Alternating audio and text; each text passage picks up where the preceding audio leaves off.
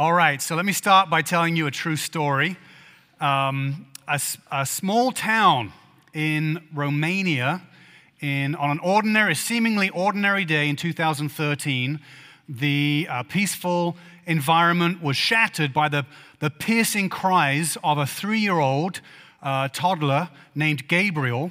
Gabriel was playing by an open pipe that ran deep into the ground and accidentally fell down the pipe.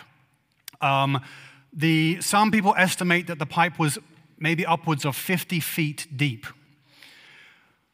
So, of course, the family, the community was just in absolute shock and terror, gripped by absolute terror about what had happened, that Gabriel was stuck at the bottom of this pipe.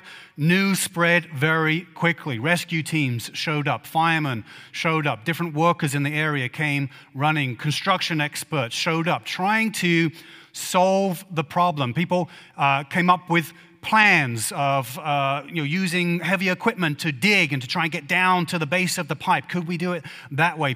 But it seemed like an insurmountable challenge to rescue this 3-year-old toddler. And frustration grew as minutes turned into hours, and the rescue attempts seemed to make absolutely no progress.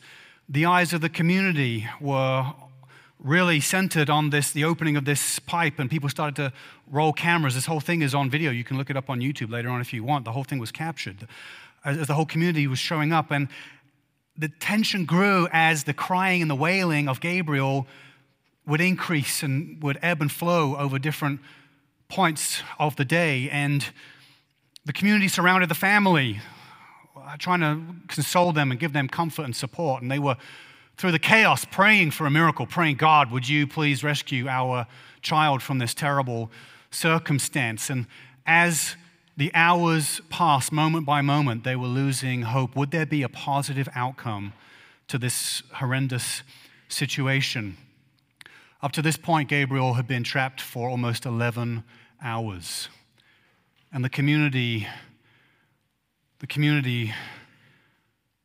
took a deep breath as they were contemplating, what if we can't rescue this child? Let me pause the story there.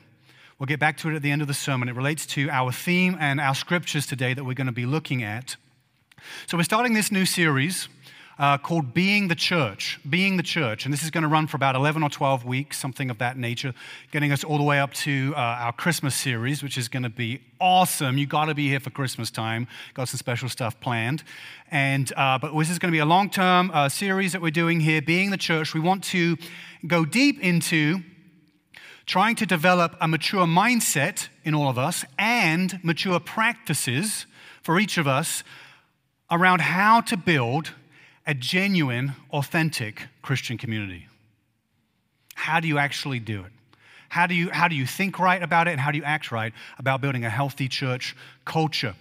Scripture tells us a few things in a few places to all of us, to all Christians. So in Colossians chapter 3 and verse 16, it says this, it says, let the word of Christ dwell in you richly, teaching and admonishing one another in all wisdom. There's some what are called one anothering verses. And then Hebrews chapter 3 as well, verse 13 says, exhort one another every day, as long as it is called today, that none of you may be hardened by the deceitfulness of sin. And then Galatians chapter 6, verse 2 says, bear one another's burdens, and so fulfill the law of Christ. And there's many more verses we could look at where, hey, as a community, we're supposed to be helping each other out. We're really supposed to be looking after each other, one anothering each other. A picture that's often used to describe the church is that of a flock of sheep. And if you know anything about sheep need a shepherd. They're one of the creatures in the world that they need guardians. They're not good at taking care of themselves. They have to be tended and cared for. And so it'd be wise for us to understand this metaphor that we're called sheep, that we're given shepherds, and so to understand what is the biblical expectation for following a shepherd. What is a shepherd? How is a shepherd supposed to live? What are they supposed to be like? And actually, the Apostle Peter says to those who are kind of official shepherds in churches, that they should set an example for the flock. And so the idea is if you're a Christian, you're supposed to be looking to the example of your shepherds. Say, I want to follow that example. Now, for those who are appointed in official leadership positions in churches, there's a few terms that are used for that. Interchangeably used, they mean the same thing. One is overseer. You see that appearing in the New Testament. They're called overseers. The other one is elder. That can be used. Of course, a shepherd, as I mentioned already, and then pastor as well. Pastor is probably the most common one in our context, is used to describe church leadership. But those four, so overseer, elder, shepherd, pastor, they mean exactly the same thing. And the Bible uses those terms interchangeably to describe those who have been appointed to oversee and to care for God's flock, each church, as it were. And so the Bible has this vision, this twofold vision, where, yes, we're to have appointed shepherds and we're to follow the example of those shepherds, but also, in these three verses I opened up with, the one anothering verses, we're also called to shepherd each other, to be a community that's looking out for those around us as well. And so any idea that we get, we should follow the example of our shepherds, but we shouldn't just do that. We need to go one level up, and we need to start with God. God is described as our shepherd. And so he is first and foremost the shepherd that we should follow, that we should mimic, that we should want to be like. And that instructs all of us in how to do shepherding well, how to be the church together. So any model of shepherding we look at, it starts with God. Now, the Apostle Peter tells us this in 1 Peter chapter 2. He talks, you went too far ahead there. Let's go back. No, you didn't. You got it perfectly right. Thank you. I should have looked at these slides beforehand. Here we go. Peter says this. He says, for you were straying like sheep, but have now returned to the shepherd and overseer of your souls. He's talking about Jesus. Then later on, Peter refers to Jesus as the chief shepherd. That's 1 Peter 5, verse 4. Then the authors of Hebrews actually call Jesus the great shepherd of the sheep. And then in John 10, Jesus himself, he takes the title. He says, I am the good shepherd. The good shepherd lays down his life for the sheep. And so we see very clearly, unequivocally in the New Testament, the picture is painted. Jesus is the shepherd. We are the sheep. But you can trace this really far back, this picture of God being a shepherd. The most famous psalm, Psalm 23, what does it start with, right? The Lord is my shepherd. And penned by, King David, our most favorite adulterous murderer. And the Bible's complicated. But by God's grace, we get this image of God being our shepherd. And I think that Psalm 23 is the most famous and most well-known psalm because it depicts to us how God is our shepherd. How does he care for us as his sheep? How does he serve us and look after us and help us? So in verses 2 and 3 of Psalm 23, it says, he makes me lie down in green pastures. He leads me beside still waters. He restores my soul. This is the first picture that we're given of God being our shepherd. So to shepherd like God is to do the things that are described in Psalm 23.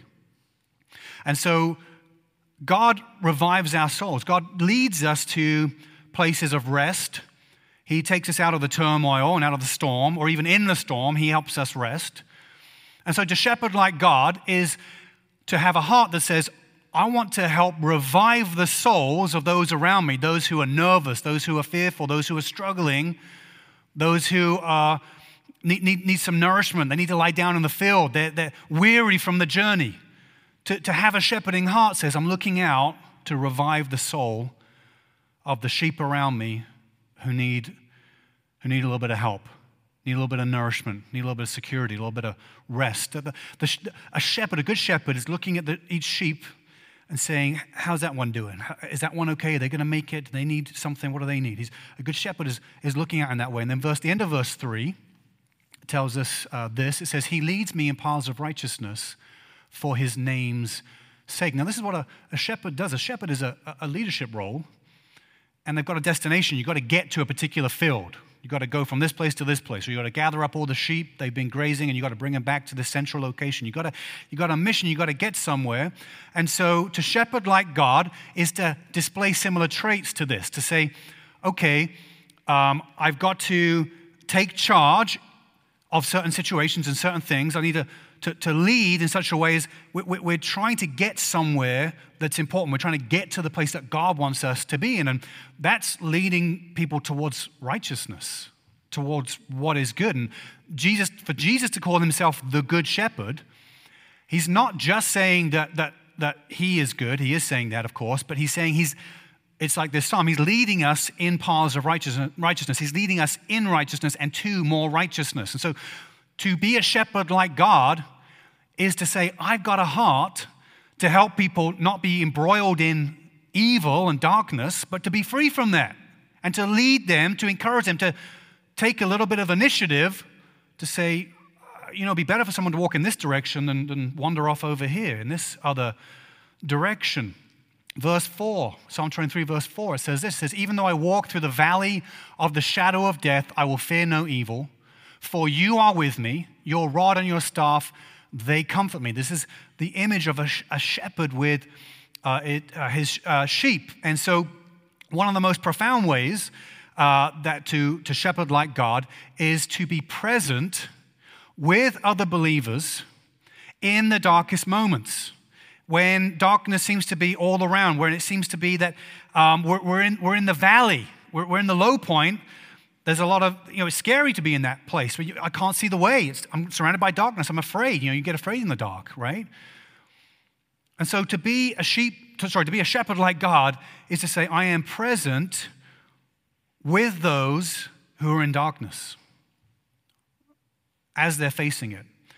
And God as our shepherd has this wonderful balance between kindness and strength and power, kindness and power, this balance between kindness and power, where this image of a shepherd with his staff, with his rod, that sometimes a sheep, all they need is a little tap, just as a reminder, shepherd's still here.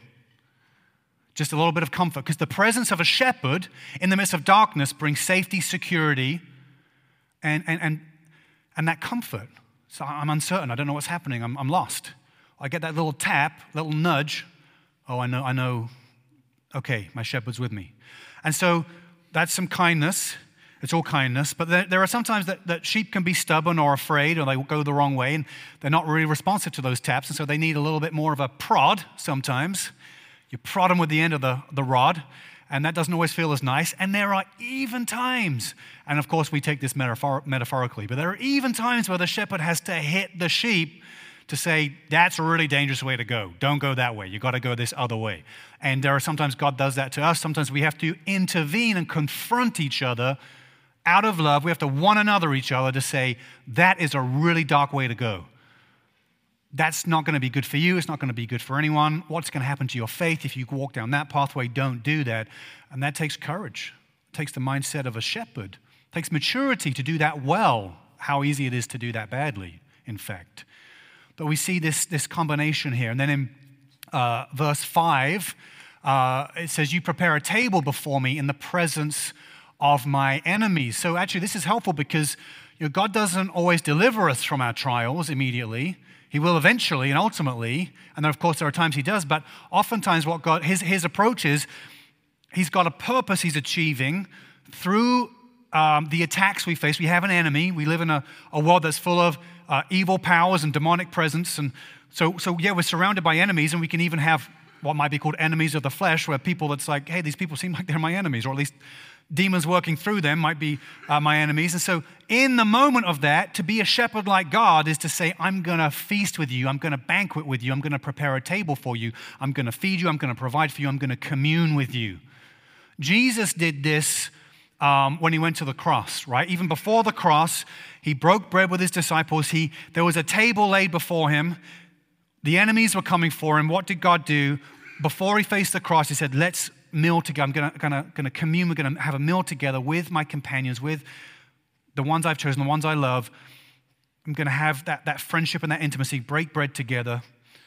And then Jesus, what did he do? He went off to the cross, paid the greatest price, gave up his life, sacrificed himself on our behalf. That's the greatest shepherd the world's ever seen. What it tells us about Jesus is that in that sacrifice, in laying down his life for us, that he was then, as a result of that, was exalted into the highest place in the heavenly realms. That's the Christian idea of being noble and becoming great and actually becoming a hero.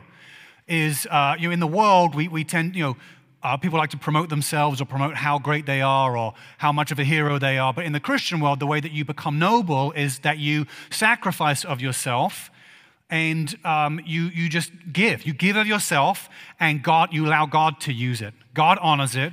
And because of that, God gives you opportunities. And, if by his grace you get to share that or spread that in some way, God opens up a door for that because we've laid down our lives for the sake of those who are weaker, who are in need. That's what a good shepherd does. The last part of verse 5 continues on. It says, you anoint my, you anoint my head with oil, my cup overflows. Now, the anointing of the head with oil, this was an ancient custom. If someone were to come into your house, a way that you would honor them is you pour oil over their head. So I know normally I'm telling you, do Bible things, imitate the Bible, do all that. But in this instance, I think if someone were to come into your house and you poured oil all over them, they might not like it. So we can find other ways today of honoring people. We can, do all kinds of stuff. But the idea that, so this is about honoring and showing hospitality. So to shepherd like God is to be a hospitable person, is to say, I want to show honor to people when they come into my house and when people come into the house of God, right, on a Sunday or any time that we meet, we gather together as God's people. When people come in, hey, we're being hospitable. So the idea of the cup overflowing is that when you're a guest at somebody's house, they're always refilling your drink. It's like going to a restaurant and having a good server, right? A good server, they're always paying attention to you. They're always topping up your water. They're always asking you if you want another Coke. Whatever you're drinking, they're always asking you, do you want more of it? They're staying on top of it. Any servers in the room? Anyone who's done any serving? We got 4 or 5 people here. You guys know. You need more tips, right? We've got to make sure you're tipping. Some Christians give it a bad reputation. They don't tip. Make sure you're tipping well. But that's the idea, is to be a good host, to be a good shepherd like God, is to be like a good host who says, I want to be lavish towards my sheep, towards my guests. I don't want to just do the bare minimum. I want to make sure they got more than enough. I'm going to set a table from a banquet table before their enemies to feed them, to nourish them, to care for them. Verse 6, carrying on here in Psalm 23, it says, surely goodness and mercy shall follow me all the days of my life. Now, if you know anything about sheep, they're not the smartest creatures in the world. They're not very obedient. They can be stubborn. They can be very fearful and timid and get stuck in certain places and wander off cliffs. And they're in trouble. They need a lot of help, sheep do. So if you understand how vulnerable sheep are, and you're a shepherd or you're a fellow sheep, then you understand this creature, or the creature I am, needs unmerited help, an unmerited favor. There's going to need to be a heck of a lot of mercy. In fact, this mercy has to follow the sheep all the days of its life. That's how this thing works. Mercy flowing. So that's the dynamic. A wise shepherd and wise sheep get involved in this flock business knowing, this is going to require, the dynamic of this is going to require me pouring out a heck of a lot of mercy on other people.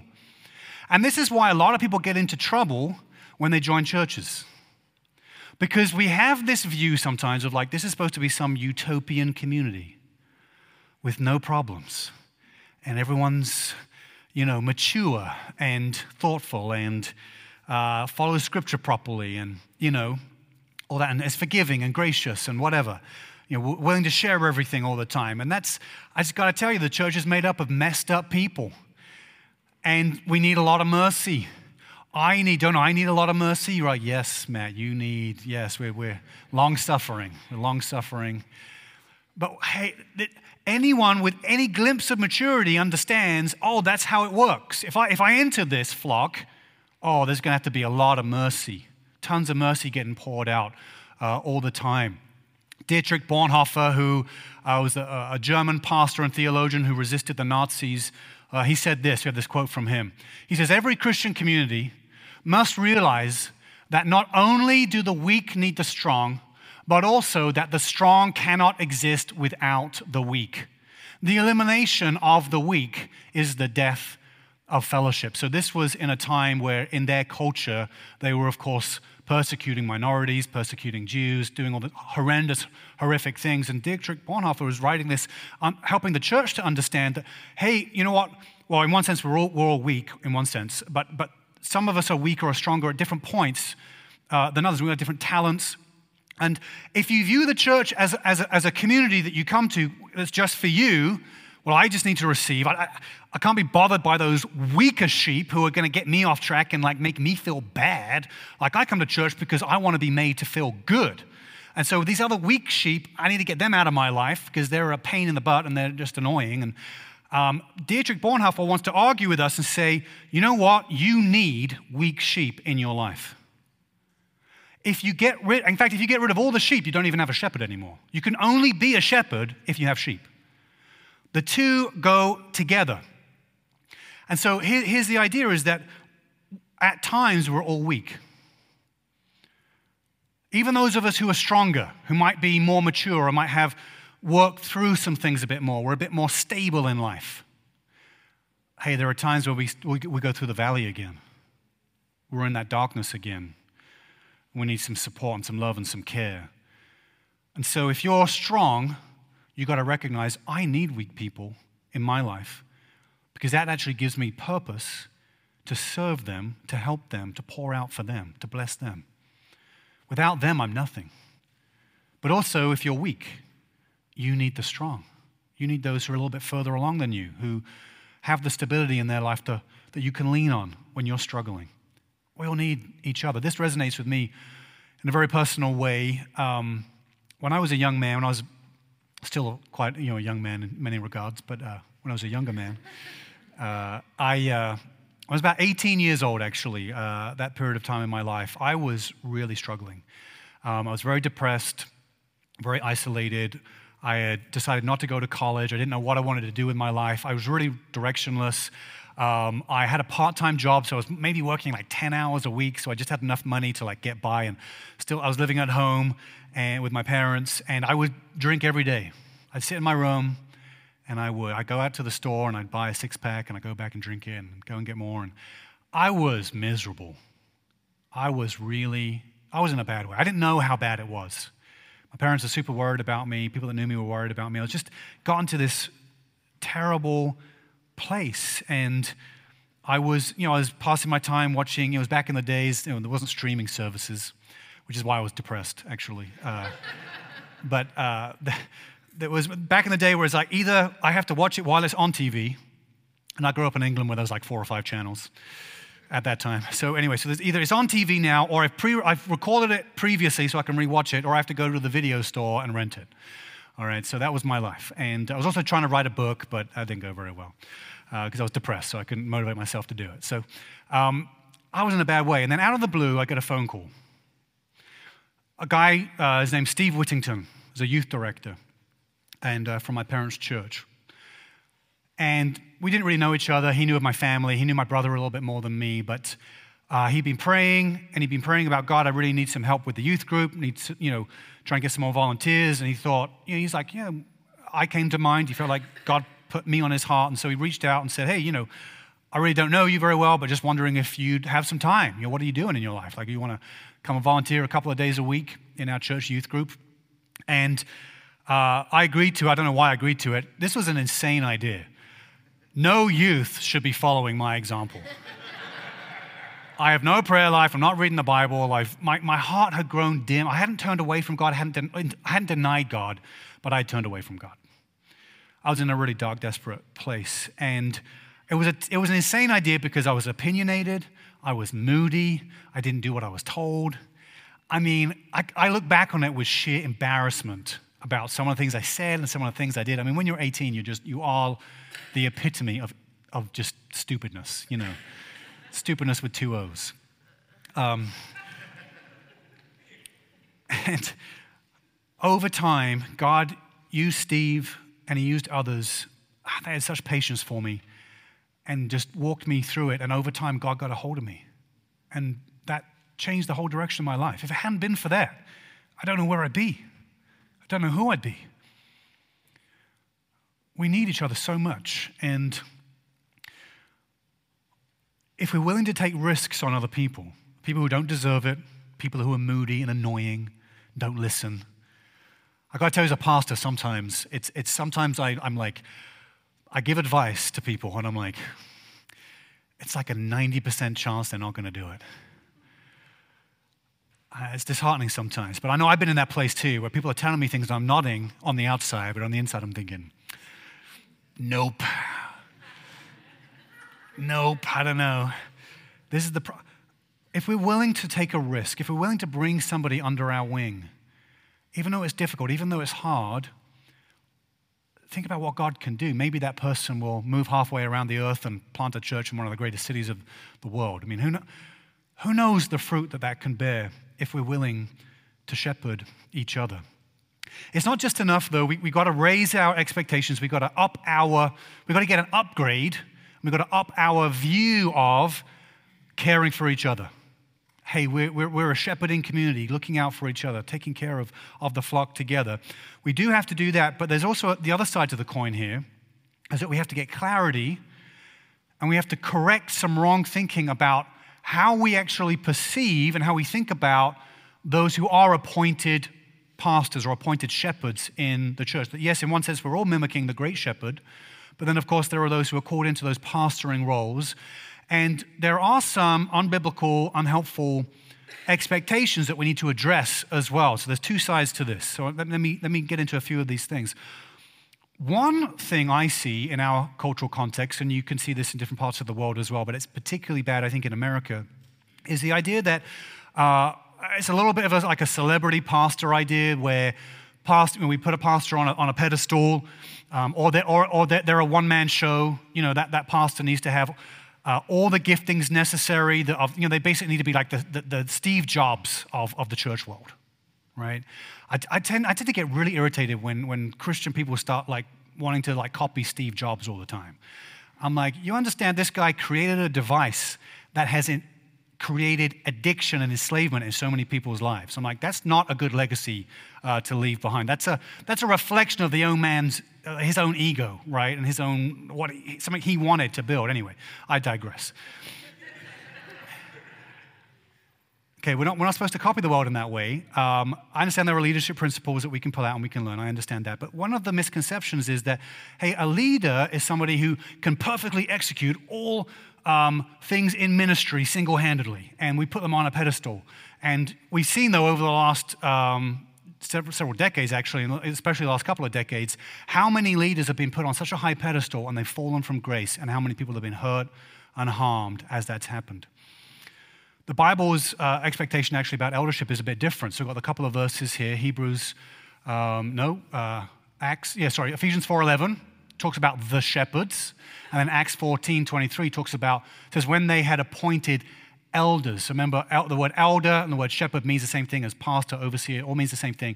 These two verses here, notice the plurality, shepherds, elders. These are only two examples. There's plenty of other examples in the New Testament. When the Bible talks about the leaders of a church, the official appointed leaders, it always talks about them in the plural. This is a team. So our idea of a celebrity, one-stop shop pastor who can do everything is completely unbiblical. Now, this can go a couple of ways. A church can have a pastor that's then got an eldership team that's in the church. You can have a support team outside of the church. Pre-COVID for us, we had about a pastoral team of about 4 people. Through COVID, that changed. We had a lot of changes we went through as a church. Right now, we have an external team that supports me and supports our church. Either way it can happen. The key is that it's there so that there's accountability and support, but also to model to the church, this is a collaborative effort. This doesn't rest on one person. This isn't about one person's ministry or one person's ego or one person's need to fill. This is about, we're a giant team here. This is founded on teamwork and collaboration. So as the flock see the plurality in leadership, it's something to imitate. It's something to reflect. It's something to say, that's how we do it with each other. We're one big giant team together. So that's one of the big misconceptions. The other one is that pastors all essentially do the same thing. And one of the problems with the internet age is that we're exposed to all kinds of, people out there. You're exposed to the best preachers, the best church leaders, the best everything, anything out there, you can be exposed to it. And so we can unhelpfully, and in an unhealthy way, we can hold our pastors to an unreasonable expectation, or we think that there's a model of exactly how a pastor's supposed to look, and so we hold somebody to that standard. Everyone looks the same. Aren't they supposed to fill exactly the same roles? That's, again, an unbiblical, unhelpful, unhealthy expectation. This particularly relates to the issues around teaching and preaching. So in 1 Timothy chapter 5, verse 17, it says this. It says, let the elders who rule well, so let the elders who rule well. That could mean there are some elders that don't rule as well, all right? So there's a difference in skill level there. But let the ones who rule well be considered worthy of double honor, especially those who labor in preaching and teaching. So look at that. There are some pastors who specialize in teaching and preaching, but that's not for every pastor. There's going to be some people in that role who they don't necessarily do that. Now, they need to be able to teach. They do need to be, if called upon, they need to be able to explain the Bible and teach it to the flock. But they don't have to be like, the ace best preacher that you could tune into on YouTube or on iTunes. They just need to do it faithfully and explain it to the people. And so we've got to get rid of this idea that pastors are all the same. In fact, we all have different temperaments, different giftings, and we're in the process of trying to rebuild our own pastoral team here as a church. And as a congregation, I want to encourage you to think about it in that way. Think about there are different people with different gifts, different abilities, and people change over the years. People grow as well, they mature. So the person who I met in several years' time, they're not the same person. They've matured more. They're stronger in that regard. But even with that, we've all got different temperaments, different skills and abilities. And so we've got to allow people to function in the gift that God has given them and not hold people to unhelpful comparisons, if that makes sense. This is unspoken, this one, but I think the other misconception or false expectation for church leaders is that our job is to just keep the sheep happy. Just keep the sheep happy. Just make sure everyone's okay. And you might say, well, isn't that what you're supposed to do? You're telling us that's not what you're doing. The point here is that, well, I think about it this way, right? The proverbial statement of the tail that wags the dog, right? It's the wrong way around, isn't it? That actually God appoints leaders in order to take the flock to a particular destination. The sheep don't decide that. They're part of the journey, and they help with the journey, but God has appointed shepherds for that reason, to help lead us in a particular direction. And so what we have to understand is the shepherding metaphor is only one metaphor we're given of church communities. We've got this list here as well. We're also told that we're a city on a hill. We're the body of Christ. We're like a human body. We're warriors, athletes, fields and buildings. We're stones, salt and light. All these different metaphors that are used to describe how we're supposed to think of ourselves, how God has made us. And Jesus kind of marries these metaphors together in Matthew chapter 10, verse 16. He says, I'm sending you out as sheep in the midst of wolves.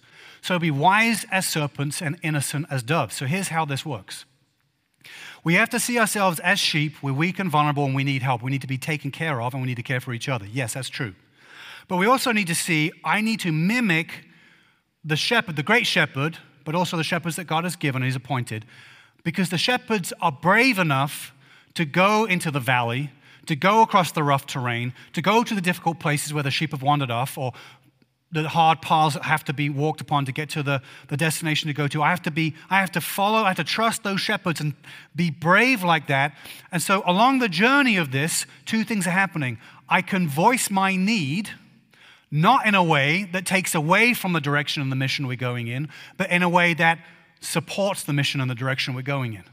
Because if we're immature in our thinking and we're needy, we come across like little toddlers who just need a lot of attention all the time. But if we can understand, no, I'm part of a community that is going to care for me, is going to help me, but that should never take away from spreading the word of Jesus, spreading the message of Jesus. That's the big thing we're going for. That I can get tended, I can be cared for, I can turn and care for all those either side of me as we go together as a church community. These expectations, it's not just Christians that have these wrong expectations of church leaders, but church leaders ourselves, we can have this wrong expectation sometimes where, honestly, it can be a temptation to want to be seen, regarded more highly, and not to be humble in certain ways. And so whether it's church leaders who are kind of like feasting on their own ego, or it's the church kind of putting people on a pedestal, what can happen is, if a church culture gets unhealthy like that, what can happen is the pastors actually tend to neglect their own families, which is where you get the stereotype of a pastor's kid from, right? You got some laughter there because it's true, right? The stereotype is kids who grow up in a pastor's home can end up hating the church because they were sacrificed for the church, which ironically, according to Scripture, would be a disqualification for being a pastor. Because one of the qualifications for being a pastor is that you actually are leading, you're a shepherd first in your home, you're shepherding well there, and that qualifies you to be a shepherd in the church. These are the kind of the mess that we've gotten into culturally, the way we view church is because we've not upped our game in understanding we're a shepherding community. We've got to be looking out for each other. We've got to understand the right expectations. This has got to be a team effort. This has got to be collaborative in many regards. I think it's the Schaefer Institute did a couple of studies, and their studies revealed that I think it was 70% of pastors suffer from depression, and 50% of pastors said they would leave the ministry if they could. That's not good. The way we fight that is by sharing ministry together. You have to ask yourself, if every Christian behaved like I behave, or act like I act, or is as committed as I'm committed, could any church continue? If every Christian supported a church like I do, could any church exist? If the answer is no, that's a warning sign. Hey, I'm not playing on, Christianity is a team sport. I'm actually not playing the game right now. I'm not really in the flock. I'm kind of off to somewhere else. I've got to get in the flock. The goal of pastoring, the goal of shepherding, we're taught in Ephesians chapter 4 what the goal is. The goal is to equip the saints for the work of ministry, for building up the body of Christ. So we've got to stop seeing overseers as being the ones that do all the ministry, and actually see elders, pastors, overseers, shepherds, see them as ones who delegate ministry. So that means a mature sheep then understands, I don't approach this from a standpoint of what can you do for me? I'm here to say, how can I be ready to be equipped to do what I can do with the gifts that God's given me?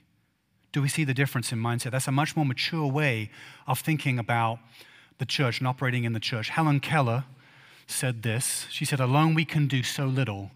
Together we can do so much. Church shepherds are told to keep watch of themselves, keep watch of the whole flock.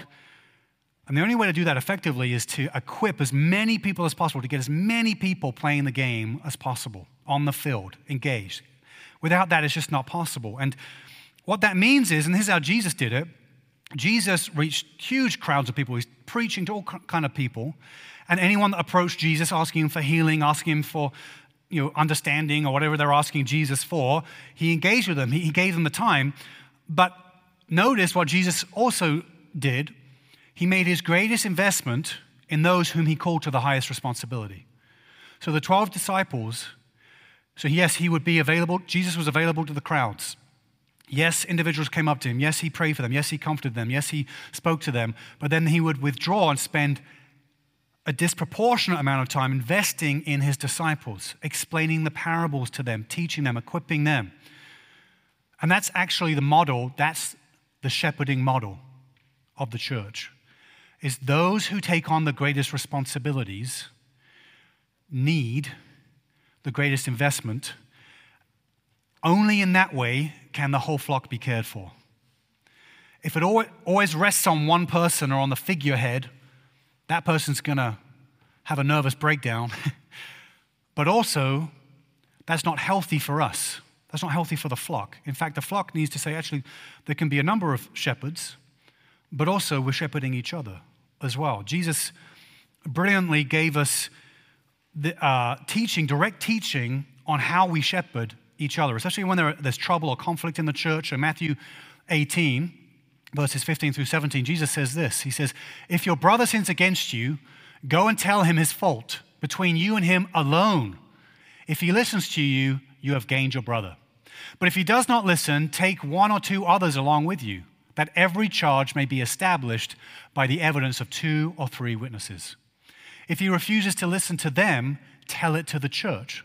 And if he refuses to listen even to the church, let him be to you as a Gentile and a tax collector. We looked at tax collectors recently, so that you understand now how to look at somebody as a tax collector. Now, I want to talk about tell it to the church, explain what that means. Jesus gives us 3 levels here of how to shepherd each other. If there's a conflict between you and somebody else, you have to deal with it. You don't gossip about it. You don't post it on social media. You go to the person and resolve it. If you're not sure how to do it, you might get some advice from somebody who's a mature believer or somebody in leadership. You might get advice about how to do it, but you have to go do it. If that doesn't work, if you can't resolve it, then you get a couple of buddies, a couple of friends from church. You say, let's go together. And we're going to try and, it's a bit more of an intervention here. If that doesn't work, then the phrase, tell it to the church, almost all theologians agree, that means tell it to the church leaders. It doesn't mean you get up on a Sunday, hey, we've really tried to reason with this person, and they just won't, and now you all need to know.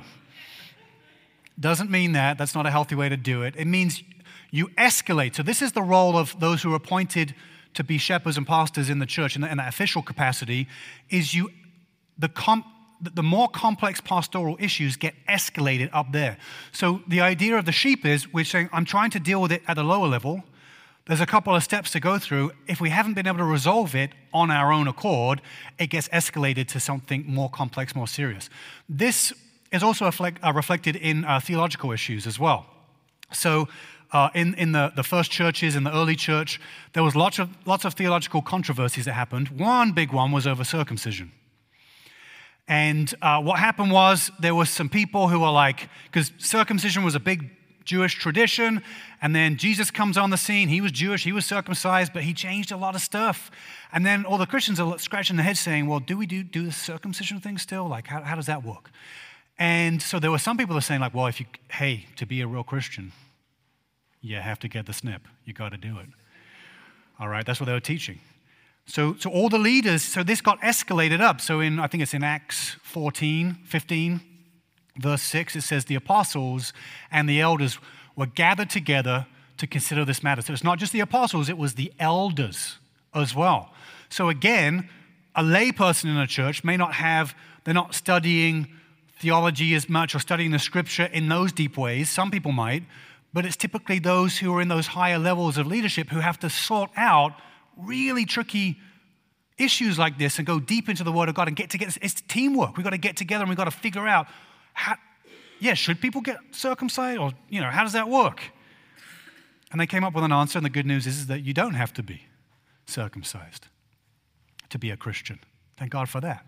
When we understand the uniqueness of the official role of pastors, we can honor it and we can say, a lot of sheep, they're like, I don't want to have to deal with those really complex pastoral issues. That just sounds like really stressful.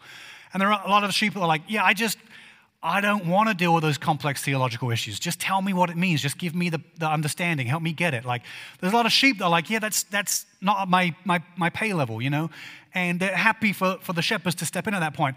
Understanding that, hey, I can honor that God has given those who deal with those things Praise God for that. That's how this is supposed to work. But it also means we can up our game at the lower level, the everyday level, caring for each other. Because we're supposed to be a community of Christians. We're supposed to be sheep shepherds.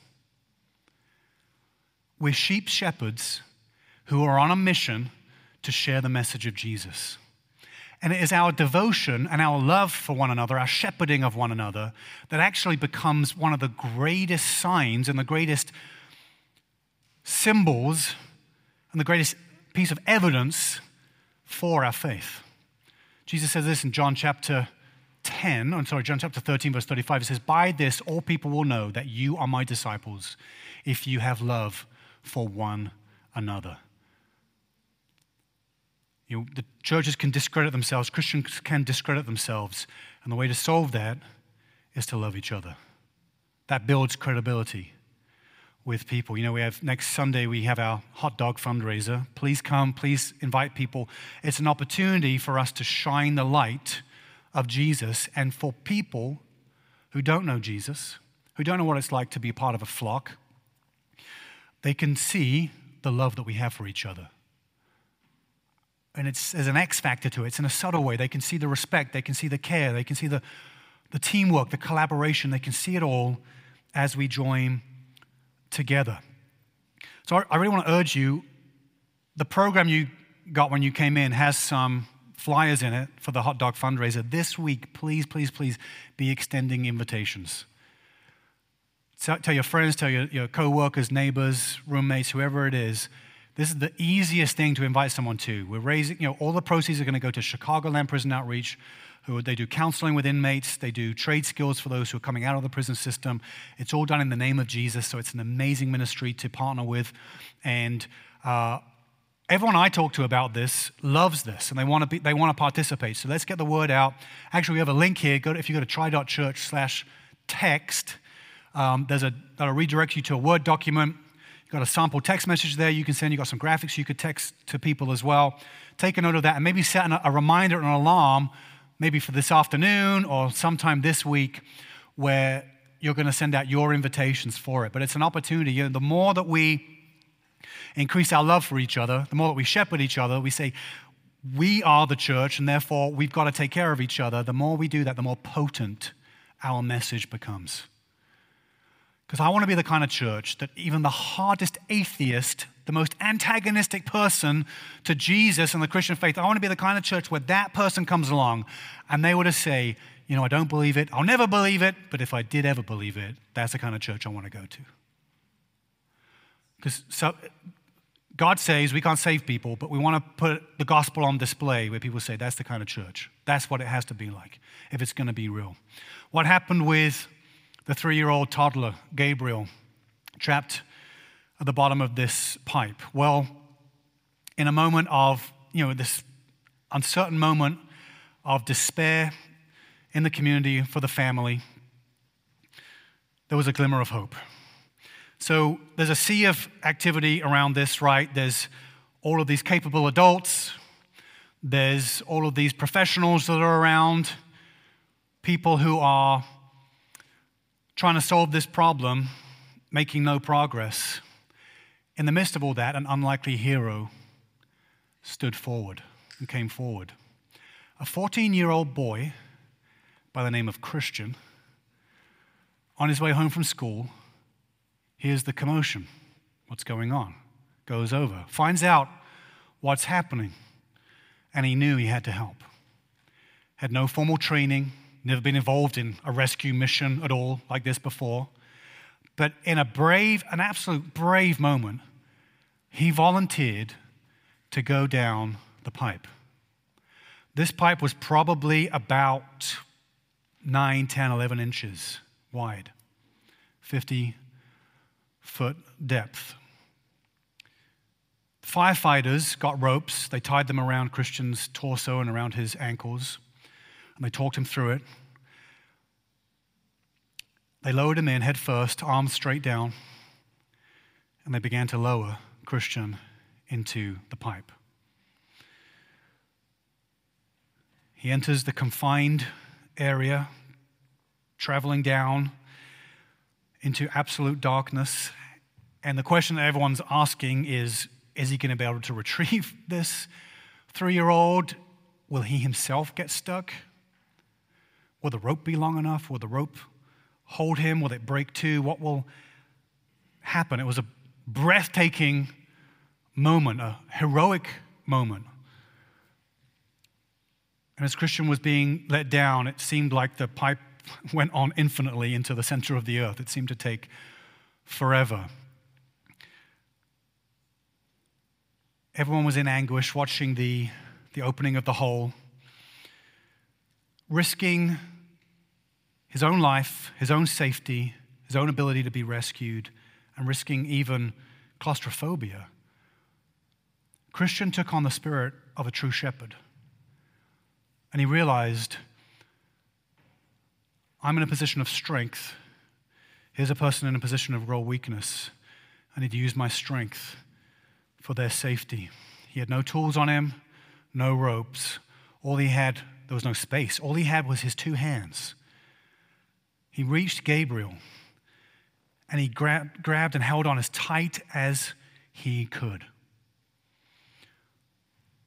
It seemed like his efforts would pay off. The firefighters started pulling as hard as they could, as fast as they could, started pulling. Because you imagine if he dropped the child, it would be just as bad. It seemed to take forever, and eventually Christian came out the top of the pipe, Gabriel safely in his hands. This quite dramatic and suspenseful story, true story, you can look it up on YouTube. This story of a lay person going on a rescue mission, it's a reminder to us that life and ministry is not confined to the realm of professionals or leaders or those in charge, but everyday people. Every day, people do extraordinarily brave things they have no training for, have no expertise for, but they have to step in that moment, and it's up to them, and they make it happen. Churches are especially this way.